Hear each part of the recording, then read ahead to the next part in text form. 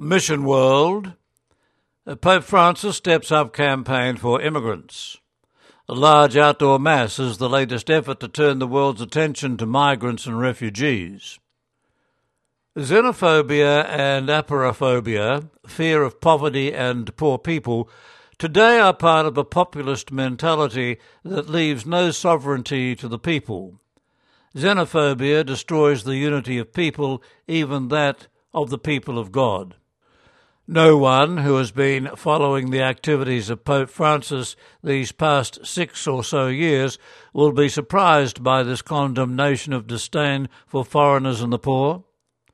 The 82-year-old Pope made the remarks during a long conversation with fellow Jesuits during a pastoral visit to the East African country of Mozambique in early September. He noted that xenophobic people are tempted by a form of sterilized sociology where you consider a country as if it were an operating theatre, where everything is sterilized, my race, my family, my culture, as if there was the fear of dirtying it, staining it, and infecting it.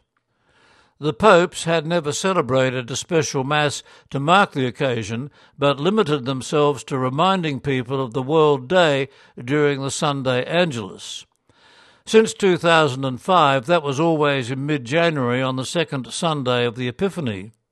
But, at the request of various bishops' conferences, Pope Francis decided to move the celebration of the World Day of Migrants and Refugees to the last Sunday of September. And, to mark the occasion, he decided to preside at a multilingual Mass outdoors in St. Peter's Square. It is only the second time that there's been a papal liturgy on the World Day. The first was in 2018. It's not just about migrants. That's the title of Francis's written message for this year's commemoration. The Pope says the issue of migration is also about our fears over charity and our humanity. It is a question of seeing that no one is excluded. It is about all people. Mission World from Robert Mickens, Rome, Vatican City, and first published in La Croix International in September of 2019.